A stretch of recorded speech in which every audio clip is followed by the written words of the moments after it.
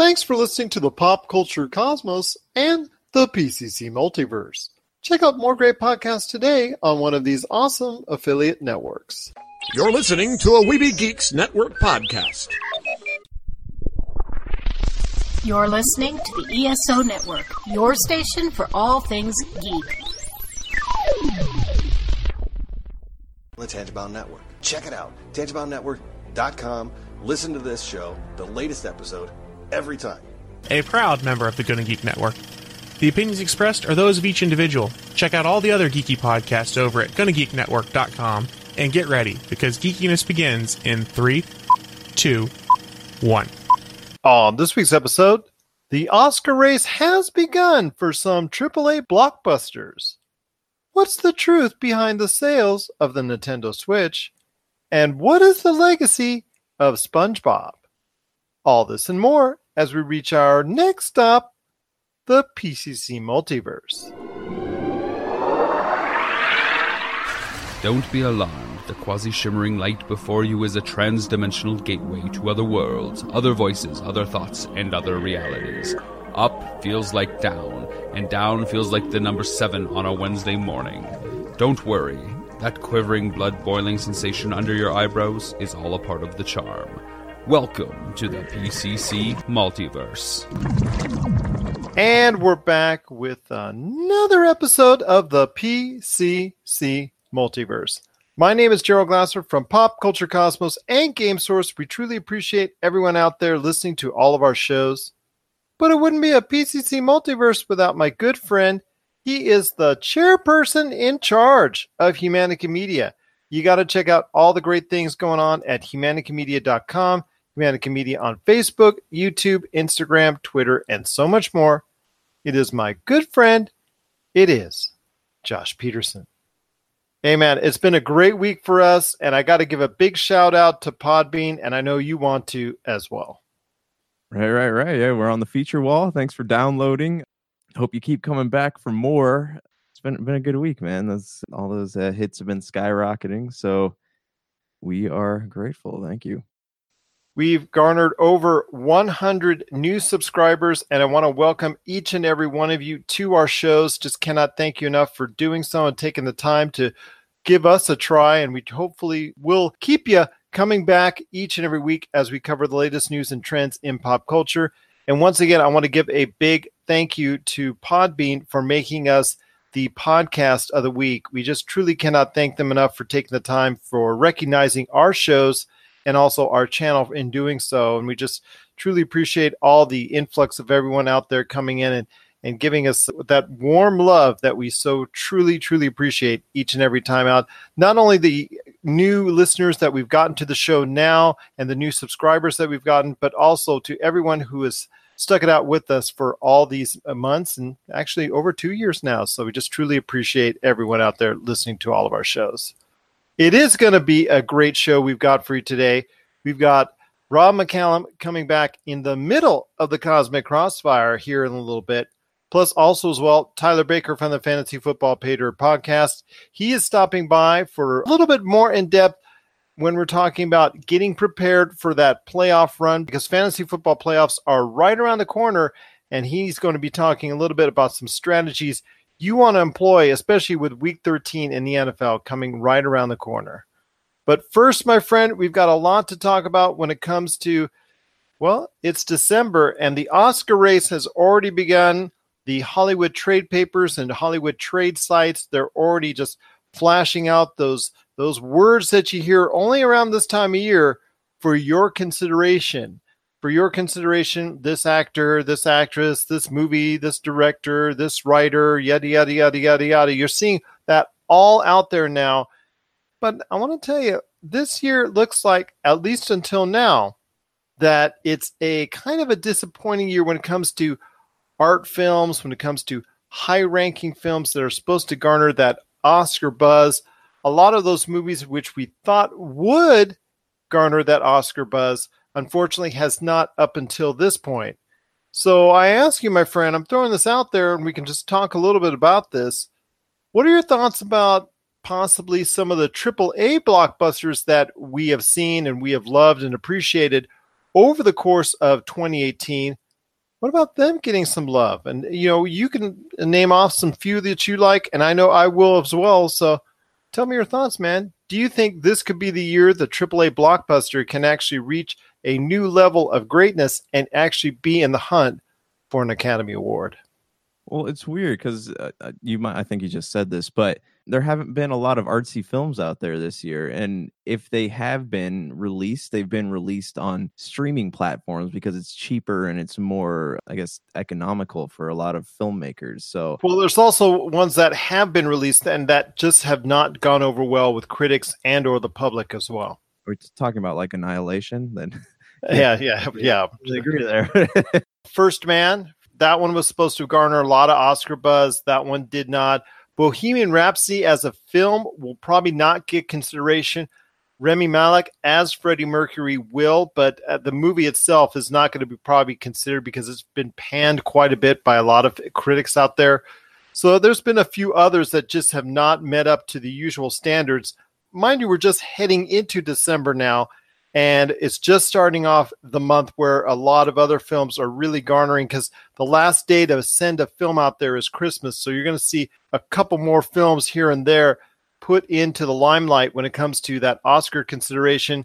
Green Book, which was also another movie that was trying to get that Oscar buzz, unfortunately, due to some ill-choice words by Viggo Mortensen, that kind of puts that one probably out of the running as well. So your thoughts on some big films that maybe actually now might slide into there? Because I've got a few I'm thinking of, but I know you've got some too.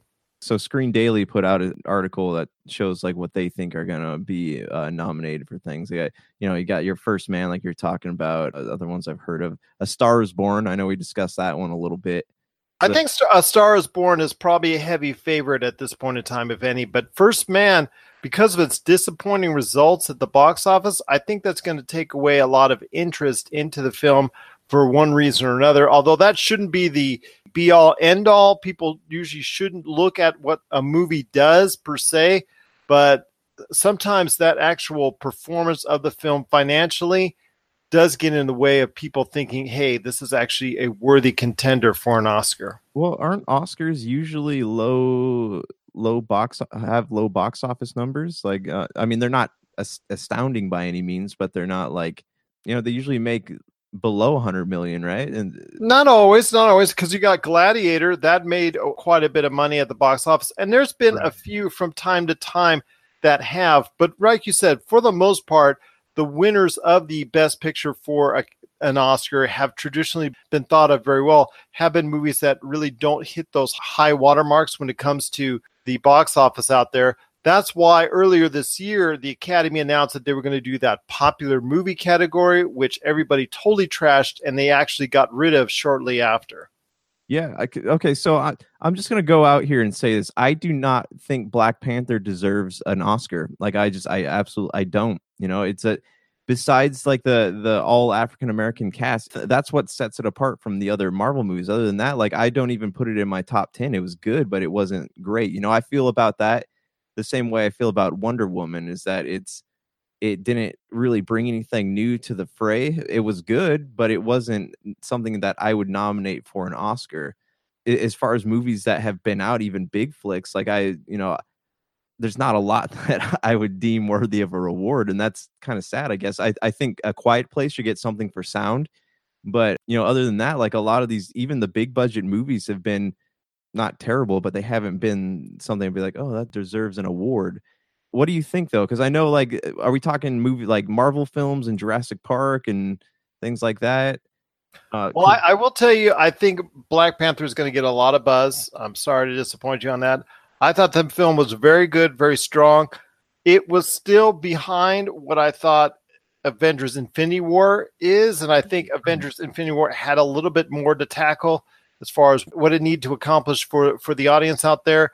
And I think that movie should get a lot of acclaim and should get a lot of interest and Oscar buzz, because I think it's very worthy, because it's such it was such a huge undertaking by the Russo brothers. But I think of the two Marvel movies, I think actually the Oscar buzz might be going to Black Panther for one reason or another. I just think I think both movies are very good, very strong, and probably will get some type of interest when it comes to the end of the year balloting. Right. And like, don't get me wrong, Black Panther had a lot of like stellar actors in it. You know, these are actors who have proven themselves time and time again, and how they got like, you know, the likes of Forrest Whitaker and you know, Michael B. Jordan, even though that's not like his normal gig, was still pretty good in that movie. So there's a lot of high caliber acting in it, but other than that, like I honestly, it was not even like a top 5 Marvel movie to me. But that, you know, that's just me, and I'm a huge comic book fan, you know, and I the social stuff doesn't really mean as much to me as everybody else. But you know, I get why people like it, but I personally don't think that it deserves an award above Infinity War.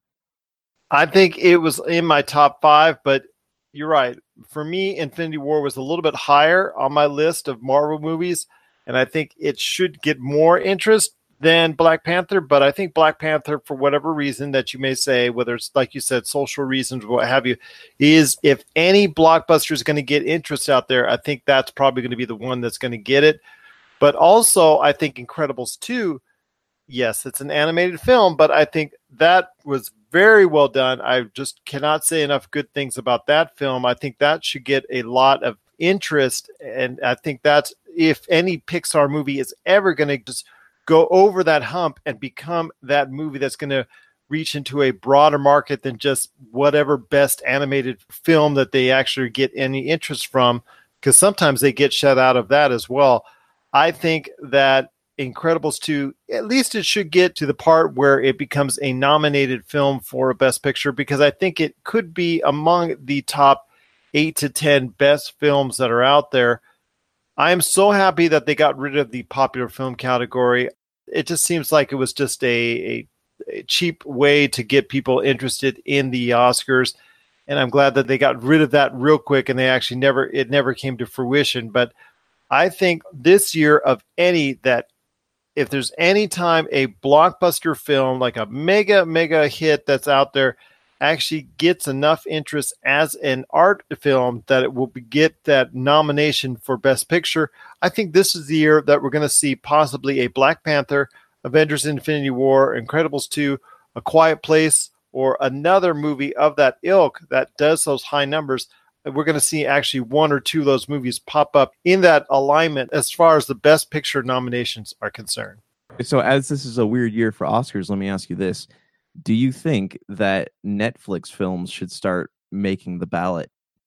You know what? I actually think it should. If it's a well enough movie and it actually does, because I think the requirement is 2 to 4 screens. It has to play in LA and New York by Christmas. That's the deal, in order for it to be considered. So if it does that, I don't see why not. And another thing I want to ask you, when it comes to movies that have been already reviewed very highly, Spider-Man Into the Spider-Verse is getting rave reviews, and some are even calling it, I've seen this across the internet or whatnot, I've seen some calling it one of the best, if not the best, superhero movie ever. So a lot of people are really into that as far as critics that have seen it already. So that could be a movie that is so well and so profound that it should be considered maybe one of the top 10 films of the year. Will it actually even get a nomination for Best Animation, or should it even be considered for a Best Film? Right there. I mean, you and I are going to probably be checking that out now with all the hype and all the goodwill and all the good love for that in December. So we got to take a look and see if that one's going to be able to be in the mix for a Best Picture nomination too. Here's my thing with that. I don't, because, you know, honestly, as a kid who came up in the 90s, I absolutely am thrilled with the idea of an animated Spider-Man movie. That is no question, hands down, about that. But when this kind of thing happens, I want to read opinions, not by journalists, but I want to know the opinions of comic book fans, because they're the ones who are going to tell you the honest truth. You know, there's no, I don't want to say agendas, but there's no agendas at play. There's no like pressure to say something to fit into like a certain category or whatever. Comic book fans, if they like this movie, then that's going to give it so much credit, and I hope they do. But like, I want to know what they think of it, because, you know, every journalist out there seems to be saying this movie's good, but this is a movie that was made for comic book fans, so I want to hear their opinions of it. And I've been scouring sites looking for that stuff. So I'm hoping to come across something soon. I think this could be a great year for popular movies that you would think outside the box of when it comes to an art film, or when it comes to a film that would be strongly considered for a movie that should be in the mix for Best Picture.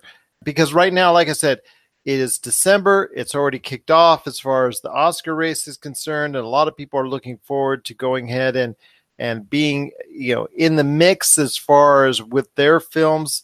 Because like I said, there are some disappointing films out there that had great intentions on being involved in that mix, as I don't think Bohemian Rhapsody, First Man, and some others maybe are just pretty much out of the mix at this point. Maybe you can throw in First Man, but I think its box office disappointment will probably weigh heavily on a lot of voters. I think A Star Is Born is probably the leading contender right now. I mean, live in Vegas. We're a betting town. And I'd probably say that right now the house money is on A Star Is Born to be the leader of the pack when it comes to the movies that are well thought of as the best pictures of the year so far coming into December. So what are your thoughts on A Star Is Born? Do you think that might be number one, or do you think something else like A Quiet Place, or something else that we caught during the course of the year, or something else that you heard about during the course of the year might be a bigger threat to get and to garner that Oscar come 2019? Okay, so remember the movie where it was Sorry to Bother You, right? Was that the one? The people working at the call center were using quote unquote white voices to sell things. You know what I'm talking about? That movie was good. Like, that was really funny. So I would like to see that get nominated for something. I would love to see A Quiet Place get nominated. I do think that Star Is Born. See, the thing about music films is that they always get nominated for something. If it's good and it's well put together, tells a good story, it's always going to get nominated for something. You got Crazy Heart with Jeff Bridges. You got Walk the Line with Joaquin Phoenix. Like, these movies are notorious for doing very well, especially if they have great talent attached to them. So I don't see any reason Star Is Born would not get nominated for something, especially on at a time when there's not a lot of artsy films. There's no Three Billboards or some of those other ones that they weren't well known. There's not a lot of that out this year. So yeah, A Star Is Born, definitely I see winning something. In A Quiet Place, like I said earlier, I hope it gets something for sound editing because they did a very great job with that. Going into December, there is still some films as it gets closer to the end of the year that are only put out just before Christmas so they can qualify for next year's Oscar race. Is there any movie that you're seeing that's coming up on the horizon that you're looking forward to actually catching or hearing more about that you think will be heavily involved in that mix? Possibly for me is Welcome to Marwen with Steve Carell. I've seen trailers already for that, and that looks very interesting. That one is a Robert Zemeckis film, and I'm looking forward to seeing that one. Is there any film that's coming up in December that you think might qualify for maybe a top spot? Aquaman, I'm really digging, but I don't think it's going to be up there. But is there any other film out there? Even Mary Poppins Returns, that's got a lot of buzz out there as well. I think that Creed 2 should get nominated for something because that was an excellent film.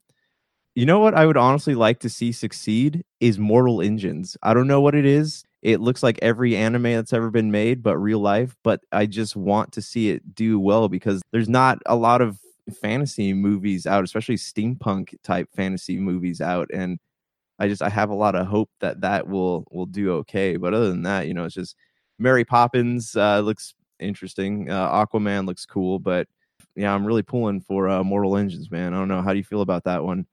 I'm kind of disappointed Peter Jackson himself is not directing the film. He's just overseeing it in a production standpoint.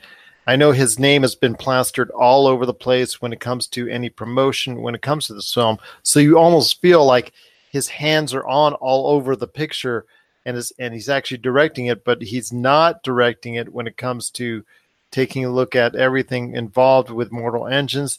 It does have his fingerprints all over it, however, and I'm hopeful that movie will actually become something of a series and that will actually do well enough to generate a series.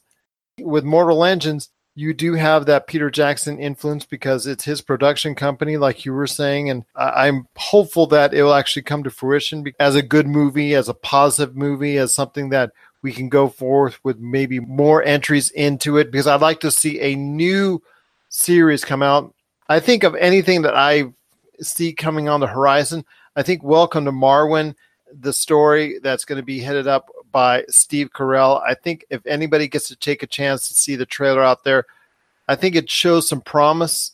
I think Robert Zemeckis, we've all seen some great work from him before in the past with some of his pictures, and I look forward to actually taking a look at what Welcome to Marwen is going to be all about as far as the world he lives in now and the world that would cause him to sustain injuries, and also the fantasy world that he lives in that helps him get through whatever dark times he's going through within the movie. So it's a kind of interesting dichotomy right there that I'd like to see play out. Could be something that's very strong as far as the movie's concerned, and if it is, I think it would be the first time that we're really going to hear some serious buzz for Steve Carell for being a lead actor nomination for the Oscars. I know he's gotten a nomination before for Foxcatcher, I believe, but this time he looks like he might, if all is well and good, I think maybe this time this could be the pick that might get him over the hump.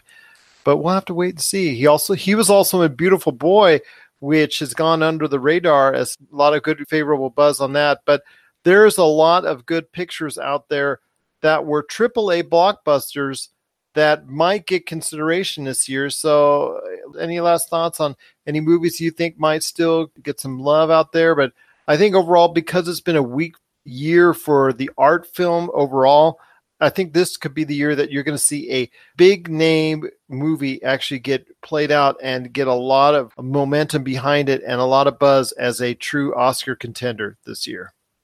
You know what? I do want to give a special shout out, because I think that I know you and I were on the same page on this film and we had mixed feelings about it, but I think Ready Player One should get something for special effects. Say what you want about the story and the things missing from the book, but they really did go above and beyond to create something that really pulled you out of this world and engrossed you in that one. I agree. The first and third parts of it, as far as the first and third challenges, were tremendous and awe-inspiring. And I was in the theater for that. And especially when he put on the glasses the first time and you zapped into that world, you actually were enveloped into it for a short period of time. And that first challenge that was there was just truly just an awesome experience that I will not forget. And the final challenge as well was where it all came together. That was incredible. That was just awe-inspiring.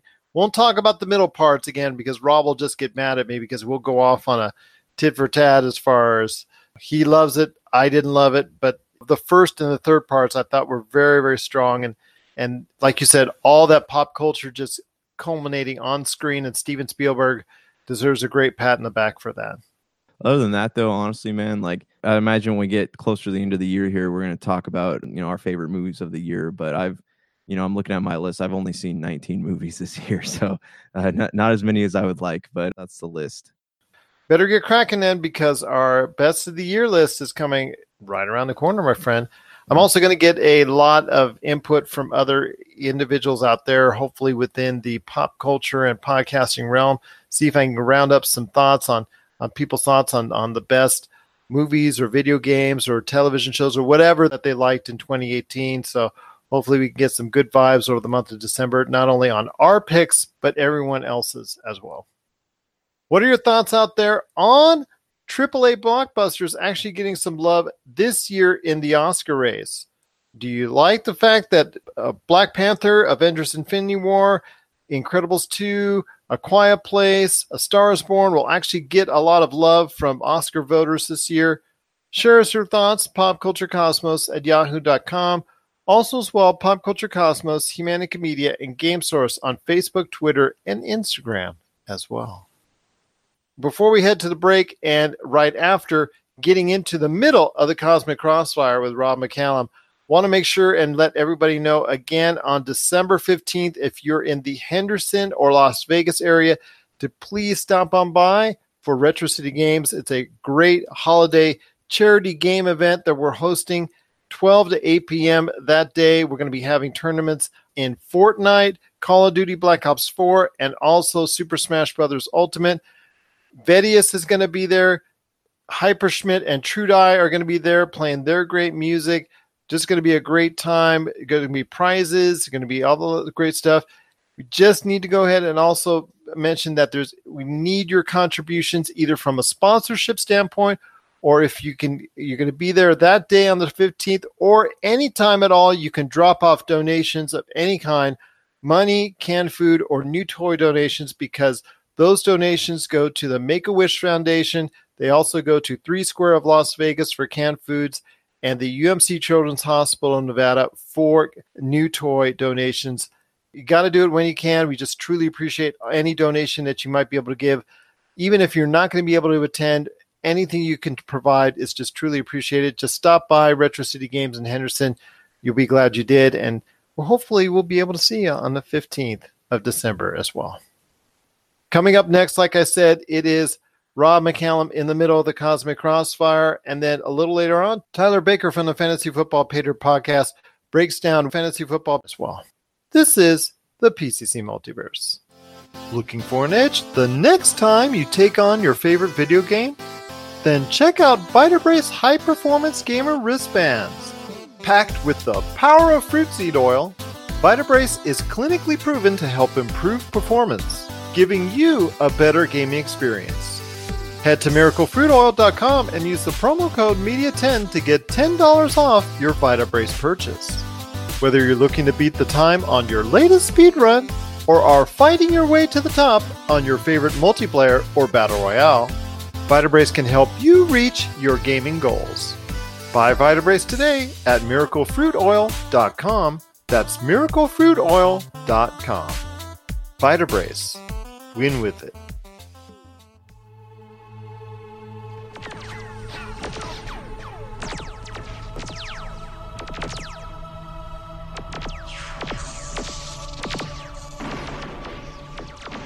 And back with the Cosmic Crossfire.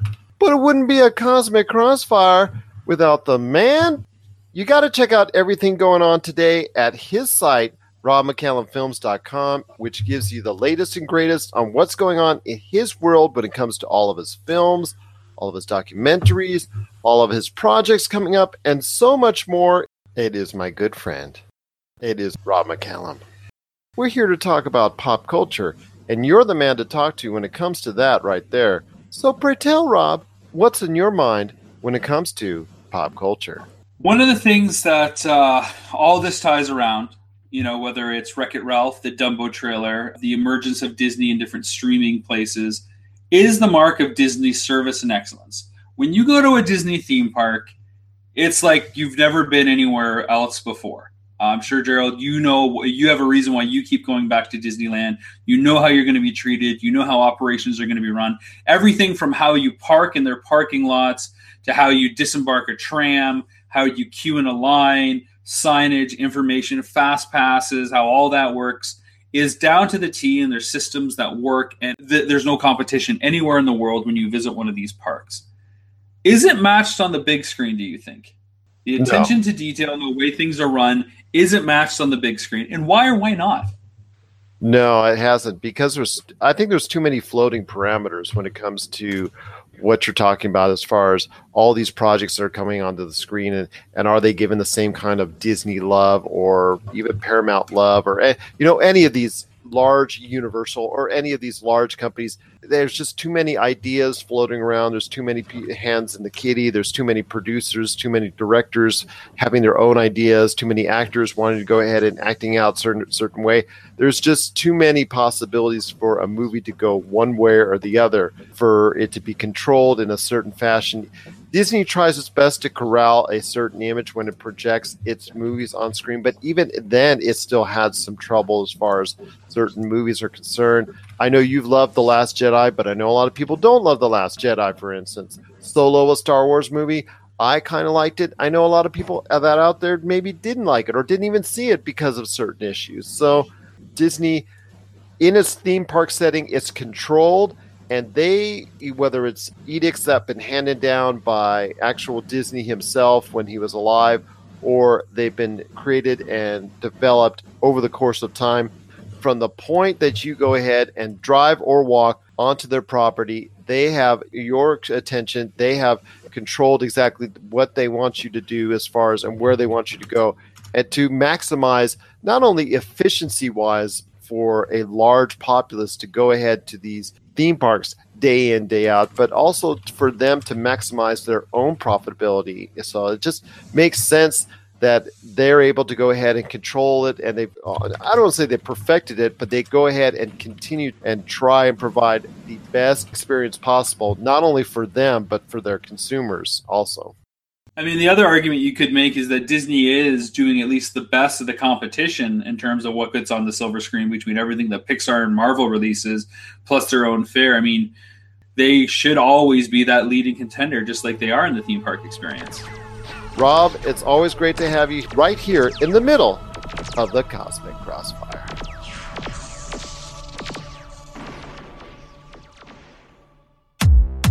Rob McCallum Films is back with a vengeance. Power of Grayskull, the definitive history of He-Man and the Masters of the Universe, which chronicles the ultimate 80s billion-dollar franchise, Masters of the Universe. See exclusive interviews and hear untold stories from the people responsible for creating the world of Eternia, a place full of magic and science, and learn about the craft of creating action figures and animation. Power of Grayskull is just one of our many projects at Rob McCallum Films. And we're back. This is the PCC Multiverse. Once again, this is Gerald coming right back at you here. If you need a listing of where we're at anytime at all, just check us out on our Facebook page, Pop Culture Cosmos. You'll see a scheduled listing of where and when we're being played at, because we're being played 7 days a week on over 15 different radio stations around the world. We're also on over 30 different podcast networks, including Podbean, which, again, we cannot thank enough for making us the podcast of the week. Josh, I know you got a great thing going on with Humanica Media. So tell me, my friend, what is all the great things going on with your experience known as Humanica Media?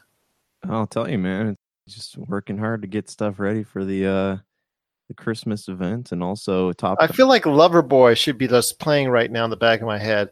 Working for the weekend. Yeah. Yeah, I mean, besides that, hey, always working on something, man. Always working. I just put up 2 days ago the second part of the Tribalism in the Church episode we did with Travis Carrero of What About This on Topicocalypse. So definitely check that out if you want to get a little controversial and hear Big Dog interrupt me 30 times before the episode's over. You'll just hear a lot of me going, wait, but, as Big Dog is continually talking over me. So go ahead and tune into that one if you're down for that. Yeah, other than that, we got some more Topicocalypse going up this week, and stay tuned because there's bigger things on the horizon that I'm working on that I haven't made any announcements yet, but you'll hear about it soon. And you'll hear about it either on this show or our site, popculturecosmos.com. Everybody's working for the weekend. Everybody wants to start a new romance. Hey, hey, hey, hey. Okay, I had enough. Anyways, the Nintendo Switch has had an up and down year so far in 2018. I'm going to give you the good, and we'll start off with the really good when it comes to the Nintendo Switch. Their sales from Black Friday through Cyber Monday were through the roof, better than any other Nintendo console, including the Nintendo Wii, which we all know out there is one of the biggest, if not the biggest, all-time selling console. So everything was great, right? Everything's great with Nintendo. Everything, they're meeting all their sales. Well, hold on a minute. Over the course of 2018, their sales were not strong enough. Their projections are about going to hit maybe about 2 to 3 million less units over the course of the fiscal year that they were supposed to meet. So I ask you, my friend, with the good news in that short time period and the not so good news in the longer period, what does that say about the Nintendo Switch? I mean, we called it as far as that it would probably be a good holiday for Nintendo Switch, but when your overall sales are not as great as you want them to be, what does that tell you about the future of the Nintendo Switch and how much interest people have with it? I mean, I don't think it says terrible things. I think it's more a matter of Nintendo Switch puts out how many new games a month, like physically. They do, I want to say 3 or 4 like titles that people really care about that much. I mean, and Pokemon did astounding numbers from what I understand, but it really just goes to show you that like there is a market for independent games, but I don't think it's on Nintendo Switch, and I know they take care to curate their collection, but a lot of these indie games, I know a lot of people say, I'm just going to play it on Steam when it comes out, so that's an issue, I think, for them. And the numbers you just told me, do they count the Black Friday sales? Because I know they had a lot go on sale on Black Friday. Like I said, the sales for their Black Friday through Cyber Monday were the highest ever for the company. They even beat whatever the Wii U or even the Wii. Even the Nintendo Wii did not garner as much sales during the Black Friday period as what the Nintendo Switch has done. So at least as far as from that perspective, that's a good thing. But the fact that they had to do all that at such a high rate and are still behind so far from what they projected to be, that can't be altogether a happy, peace-loving thing as far as their overall numbers are concerned. Do you think they were putting too much pressure on games like Mario Tennis Aces and Mario Party, like some of these smaller ones? I know that, you put out Crashes as a nostalgia thing, but as far as like those games go and like the remaster of Dark Souls, you think they were counting too much on those to make a bulk of the projected income versus how much they actually sold? I think so. Plus, I think on the front end of the year, I think they were counting on Super Mario Odyssey and Super Mario Kart 8 Deluxe. I think they were counting on those titles to generate more income for them with more sales of the actual console during the front end of the year.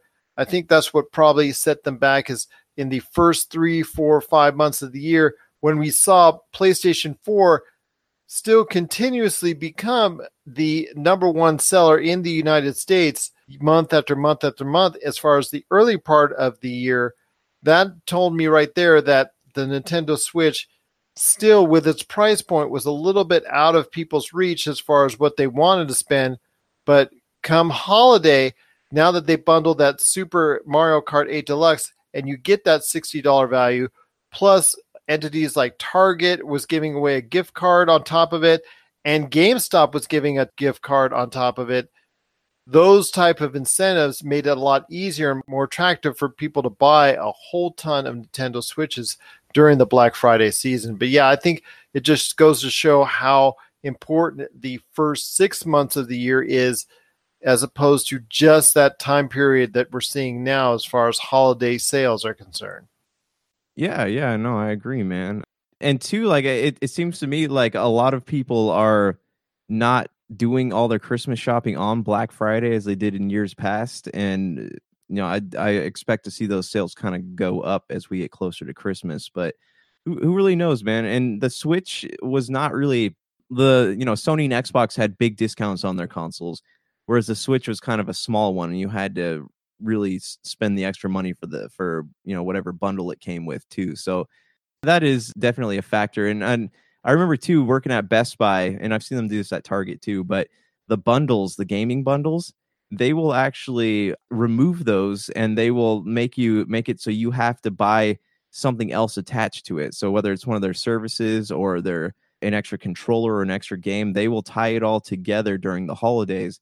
So you can't just get the bundle. You can't just get the Nintendo Switch with Super Smash Brothers. You have to, the only way they'll let you purchase it is if you buy it with all the controllers and stuff with that. So I don't think that helps either. No, it doesn't. Although when I was at GameStop on Black Friday, they were, for the most part, asking for it at the point of sale, but they were still keeping the bundles. People that were selling it, because it's a download code involved. It's not a cartridge you can just rip out of the box at this point in time. The Super 8 Mario Kart Deluxe was a download code that was actually just put in there. So, they were at least able to go ahead. People that just wanted the console, whether at the GameStop, Target, what have you, were able to just get the console and they didn't have to buy anything extra. But you're right, they were pitching it heavily at GameStop. I saw that firsthand as far as all their other stuff that they have to go with their Circle of Life or accessories or whatever they need to go ahead and accomplish when they try and ask you all these things. So I do think that it is a good sign that Nintendo Switch is having a good holiday season. this is something that's not unexpected by you and I, because we both ascertained that Nintendo Switch, we thought, was going to be probably the number one seller this holiday season. And I think it will very much be the number one seller this holiday season. But for the long term, I think people's thoughts out there that they were saying that it was going to be ahead of the Wii, that it was then eventually going to pull ahead of those sales, that it was going to actually pull ahead of the PlayStation 4. I think people may be a little bit revising that thinking now, because at this point in time, it looks like it may not reach the level of success that the PlayStation 4 has this generation. Do you think that the Switch will surpass the PlayStation 4 as far as this generation? I think it will surpass the Xbox One, but I'm not sure it will pass the PlayStation 4 as far as the lifetime of sales. Yeah, PlayStation has a big library of exclusive games, and that's kind of helped propel it to dominance in the the current console generation. But also, they don't have a lot coming out towards the end of the year, so they're kind of banking on people picking up old games or adding to their back catalogs and stuff. Whereas the Nintendo Switch is also at a disadvantage because they don't have really a whole stock of original titles either. So they have their expected Marios and Pokemon and stuff like that. But yeah, that's interesting to me, because if somehow Nintendo does catch up to PlayStation, that's going to be one of those things where maybe it might make Microsoft and Sony both look back into the handheld console thing. What do you think of that? I think that will make them reevaluate that situation, because if it does surpass the PlayStation 4's lifetime sales, then I think the key factor there is the viability and the portability that it creates, as far as being that entity that you can take anywhere on the go, but still be, you can just hook it up with an HDMI and boom, it becomes a generational console at the same time. Yes, it's underpowered compared to the other two. Yes, the online component is underwhelming compared to the other two, but people love that portable factor, and I know you have utilized that portable factor on many occasions, so it makes it really enticing. And ultimately, if it does surpass the PlayStation 4, I think that's going to be the reason why, not necessarily whatever Zelda or Mario title that gets thrown in with it. Yeah, and just the fact that they're relying so heavily on a Mario or Zelda title is not a very good business strategy either. So the end of the year will be interesting, or the end of this console generation will be interesting, because Switch, with the exception of the alleged powered up system that's coming out, I feel like Switch is going to be in their current state, long after the PlayStation 5 and Xbox come out. I agree with you. The Switch will be a major contender, or probably the lower price contender, when, like you said, PlayStation 5 and also the new Xbox, those two come out. The PlayStation 4 and the Xbox One will feel like the old Xbox 360 did when it was the tail end of that generation. So I think that as long as people are still accepting of the fact that it's portable, and if we see PlayStation 4 being a portable unit or the new Xbox being a portable unit at the same time, then we know they've been heavily influenced by whatever sales the Nintendo Switch is getting right now. What are your thoughts out there on the Nintendo Switch? Are you happy to see it did so well over the holiday, or are you concerned that it's not going to have a great future long term if it cannot meet its projected sales over the course of a fiscal year to 2 years that people are projecting it out to be? Share us your thoughts, PopCultureCosmos at yahoo.com. Also as well, Pop Culture Cosmos, Humanity Media, and Game Source on Facebook, Twitter, and Instagram too. Coming up next, we've got Tyler Baker from the Fantasy Football Patriot Podcast. He has some thoughts real quick on what you need to prepare for with your fantasy football team as it gets to the playoffs, because they're right around the corner, and he shares his thoughts on that. This is the PCC Multiverse. Nothing's better when grilling your favorite meal than adding some delicious Wheelie Q rubs, seasonings, and gluten-free barbecue sauce. Made with the finest ingredients, Wheelie Q products pack a ton of flavor to your meals, whether it's ribs, chicken, steak, hamburgers, fries, or vegetables. To get your hands on some of these tasty Wheelie Q items, head on over to www.wheelieq.com, and a portion of all profits made will go into finding a cure for spinal muscular atrophy. PCC Multiverse listeners, act now and get 15% off your order today just by entering the promo code POD2. That's POD and the number 2 at checkout. For the tastiest food on the grill, nothing's better than Wheelie Q items today at wheelieq.com.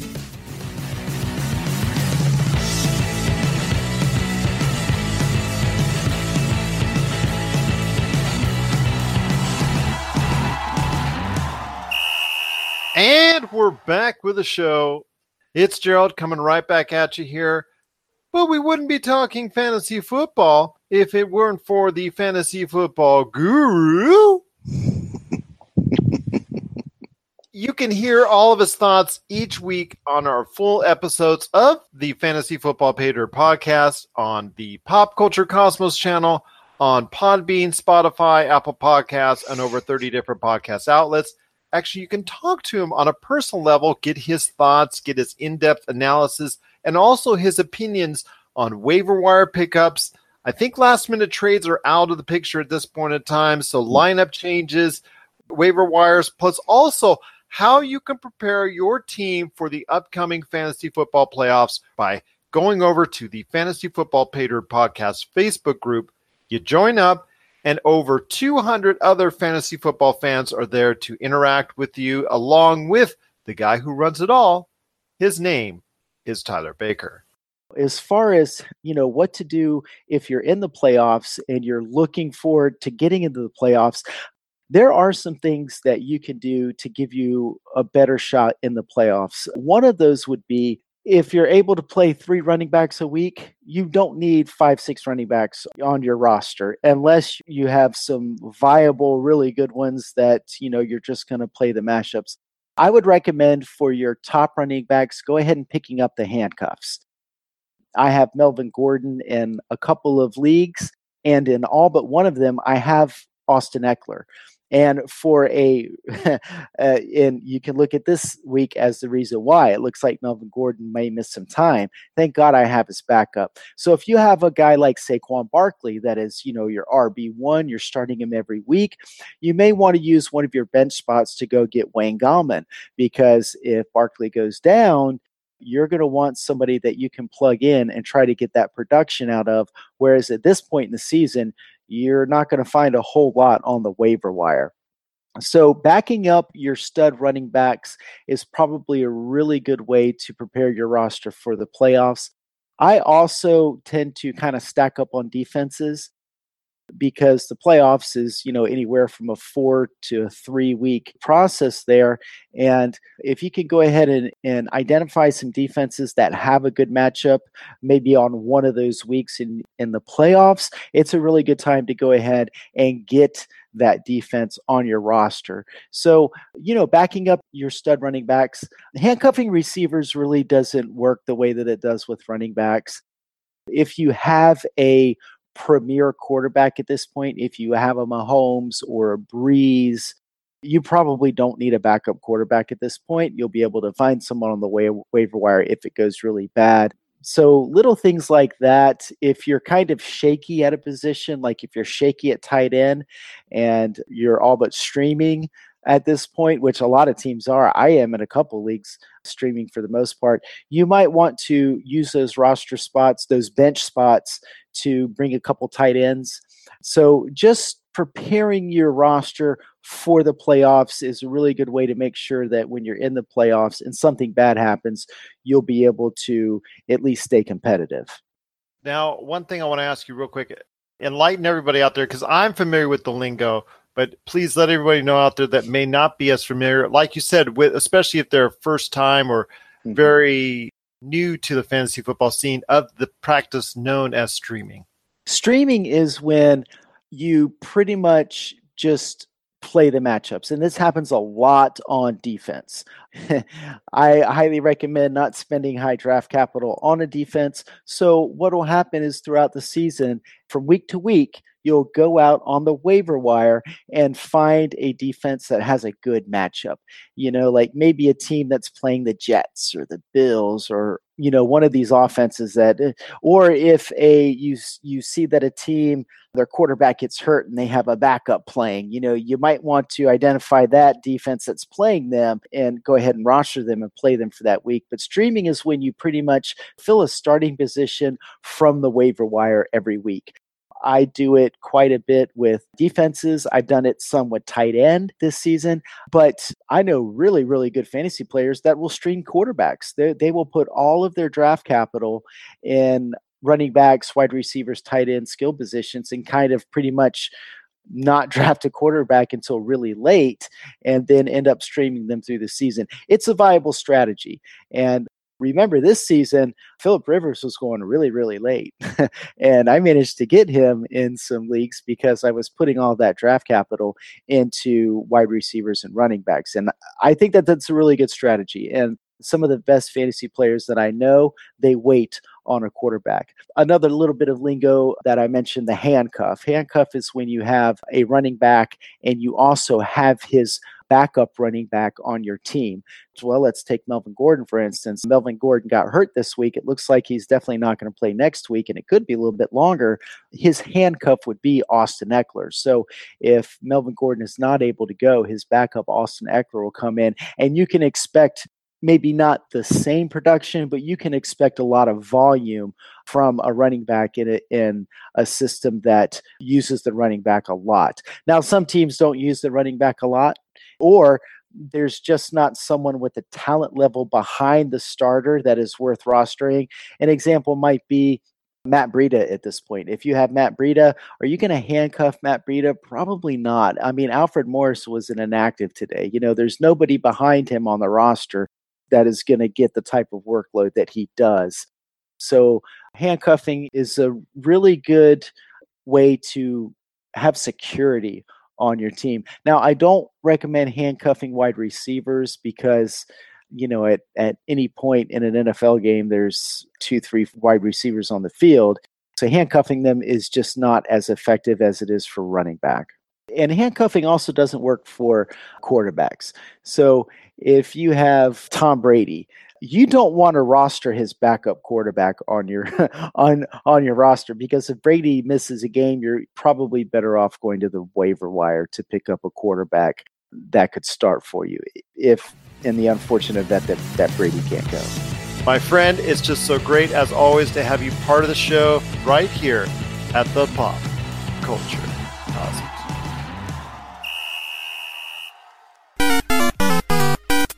If you're tired of sifting through flea markets for rare and unique games, we can help. Retro City Games in Henderson, Nevada, only 5 minutes from the Las Vegas Strip, has all your favorite gaming staples, classics, and a wide selection of rare games with new stuff always appearing on our shelves. Come in and chat with Nicole or Doug about your love of games and watch as they help you complete your collection or find your childhood favorite. And don't forget, Retro City Games loves trade-ins. So if you have any Nintendo, Super Nintendo, Sega, Xbox, PlayStation, or even PC games, come in and visit Retro City Games today. Welcome to the new metropolis of gaming, Retro City Games. And we're back to close out the show. Once again, it is Gerald Glassford along with my good friend Josh Peterson. This is once again the PCC Multiverse. Thank you so much for sticking around and enjoying the show. We also got to give a big thank you to Rob McCallum for being in the middle once again of the Cosmic Crossfire, and Tyler Baker of the Fantasy Football Pater podcast for sharing his thoughts. One last time, we got to thank Podbean for just going ahead and making us the podcast of the week. We hopefully will get that honor again. We're truly humbled and surprised by it and cannot thank them enough for not only making us the podcast of the week, but allowing us to be on the featured part of their podcast app. And all the people who came to us and started subscribing to us, cannot thank you enough for taking the time to do so. Before we head on out, my friend, we've got to talk about the unfortunate death of Steven Hillenburg, who was the creator of SpongeBob SquarePants Dynasty, the SpongeBob SquarePants phenomenon. He was the one who started it all. His creation just I guess you could say it was a staple of the 90s and early 2000s. Your thoughts on the legacy of SpongeBob SquarePants and the unfortunate, untimely death at such a young age, too, of 57 for Steven Hillenburg? Yeah, SpongeBob SquarePants kind of rounded off a pretty great era of cartoons on Nickelodeon. Like I've been watching this documentary, and I guess back in the 90s, like Nickelodeon was watched more than any of the big four, like CBS, NBC, things like that. Obviously, the OJ case was a big exception there, but like just their cartoon programming, between Rugrats, Rocket Power, Angry Beavers, Told by Ginger, things like that. Ren and Stimpy, yeah. SpongeBob was kind of like came a little bit after those shows did, but it defined a whole era of cartoons. Like it rounded it out, made a lineup that kids who grew up in that time will never forget. And Steven Hillenburg, like, I know he had some issues with the law a few times, but he was a genius. Like, and it's funny how I use that term, like some would use that term loosely, but a genius. But like he took a talking sponge, a starfish, and a squirrel and turned it into one of the greatest cartoons of all time. So, it's simplistic, but there also is a sort of genius behind it, and people will always remember him. And SpongeBob SquarePants ran for 152 episodes, so that's impressive. Like that's huge, especially in our current time when people just look past. They forget about things, they lose interest really quick. SpongeBob is in the hearts and minds and imaginations of kids all over the world, and that's astounding. There was also feature films too that, don't forget, that actually did pretty good when it came to the box office for a lower budget animated feature would be. But there's a legacy there. And I want to ask you this because I'm a little bit older, so I didn't have the connection to SpongeBob SquarePants. I've seen it, obviously was humored by it. I know my girls wanted to go ahead and see it, but maybe they were just a little bit on the other end of it as far as being a little bit too young. Is SpongeBob SquarePants the type of thing that will always touch in the place of heart of millennials? Because I know you love to touch on the influences of millennials in our society. Do you think this is one of the things as they were growing up, maybe that they looked to as far as an icon that represented some ideals that maybe they were able to go ahead and think more about in life as far as from a humor standpoint? Yeah, well, look at it this way. Like I look at SpongeBob, and it does have a sort of diversity to it. Like you have a starfish and a squid and a sponge and a squirrel all living in a community of fish. That was interesting to me, and whether anyone took that away from it, I don't know. But what was great about SpongeBob is that it's kind of the first cartoon to not be all kiddie. It was the first hybrid of something where kids enjoy it and parents also enjoy it. There's something in there for the kids, but it's at above a certain level of intellect that the kids wouldn't get it, but the parents would get it. So it's kind of the first cartoon of that kind, and I think for that reason it stands out, as well as like many of the classic episodes that people I know still quote today. So I always found that fascinating. And yeah, it does. It has had a huge cultural impact on our society in ways that, The Office and Parks and Rec and, even some of the Marvel films have had. I think SpongeBob is definitely up there in terms of what will and won't be remembered by people. I just feel like right now we should be going and maybe heading down over to the Krusty Krab for some food. And it just feels so bad as far as maybe this series could have gone on longer. Maybe the show could have gone on longer. Maybe there could have been more added to the SpongeBob SquarePants. I know here in Vegas, there are certain attractions that SpongeBob SquarePants is a part of as far as from a 4D perspective. I know there's still remnants of SpongeBob SquarePants that kids still identify with. And young and old, a lot of people seem to know and be aware of what impact and what legacy and what type of success SpongeBob SquarePants had on us as a society for many, many years when it was reaching its peak on Nick, late 90s, early 2000s and whatnot. So definitely sad to hear about the death of Steven Hillenburg. And it's just knowing that his work, though, will live on. We can kind of take solace in that, and that SpongeBob SquarePants, for all intents and purposes, will go down, like you said, as one of the most memorable and historic cartoon series of all time. Want to hear your thoughts out there on SpongeBob SquarePants. Unfortunately, the creator, Steven Hillenburg, passed away at the age of 57. What do you think the legacy of his creation, SpongeBob SquarePants, should be?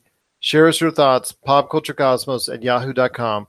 Also as well, Pop Culture Cosmos, Humanica Media, and Game Source on Facebook and Twitter as well. Any last thoughts again on the way out, my friend? It's been a great show. So many new listeners, so many new subscribers. We cannot thank enough to everyone for doing so. Yeah, thank you so much. And definitely check out our Vegas event. We do put a lot of effort into this podcast and our website at www.popculturecosmos.com. You know, we're not just the after work, crack open a beer and podcast enthusiasts. We actually put a lot of journalism and thought and research into the stuff that we talk about and do. So we appreciate seeing that the work's paying off. Share, like, comment, subscribe, spread the word, spread the podcast. We would greatly appreciate it. And also, again, be sure to check out our website at www.popculturecosmos.com. That's right. It's popculturecosmos.com indeed. So for Josh Peterson, this is Gerald Glassford. It's another beautiful day right here in the PCC Multiverse.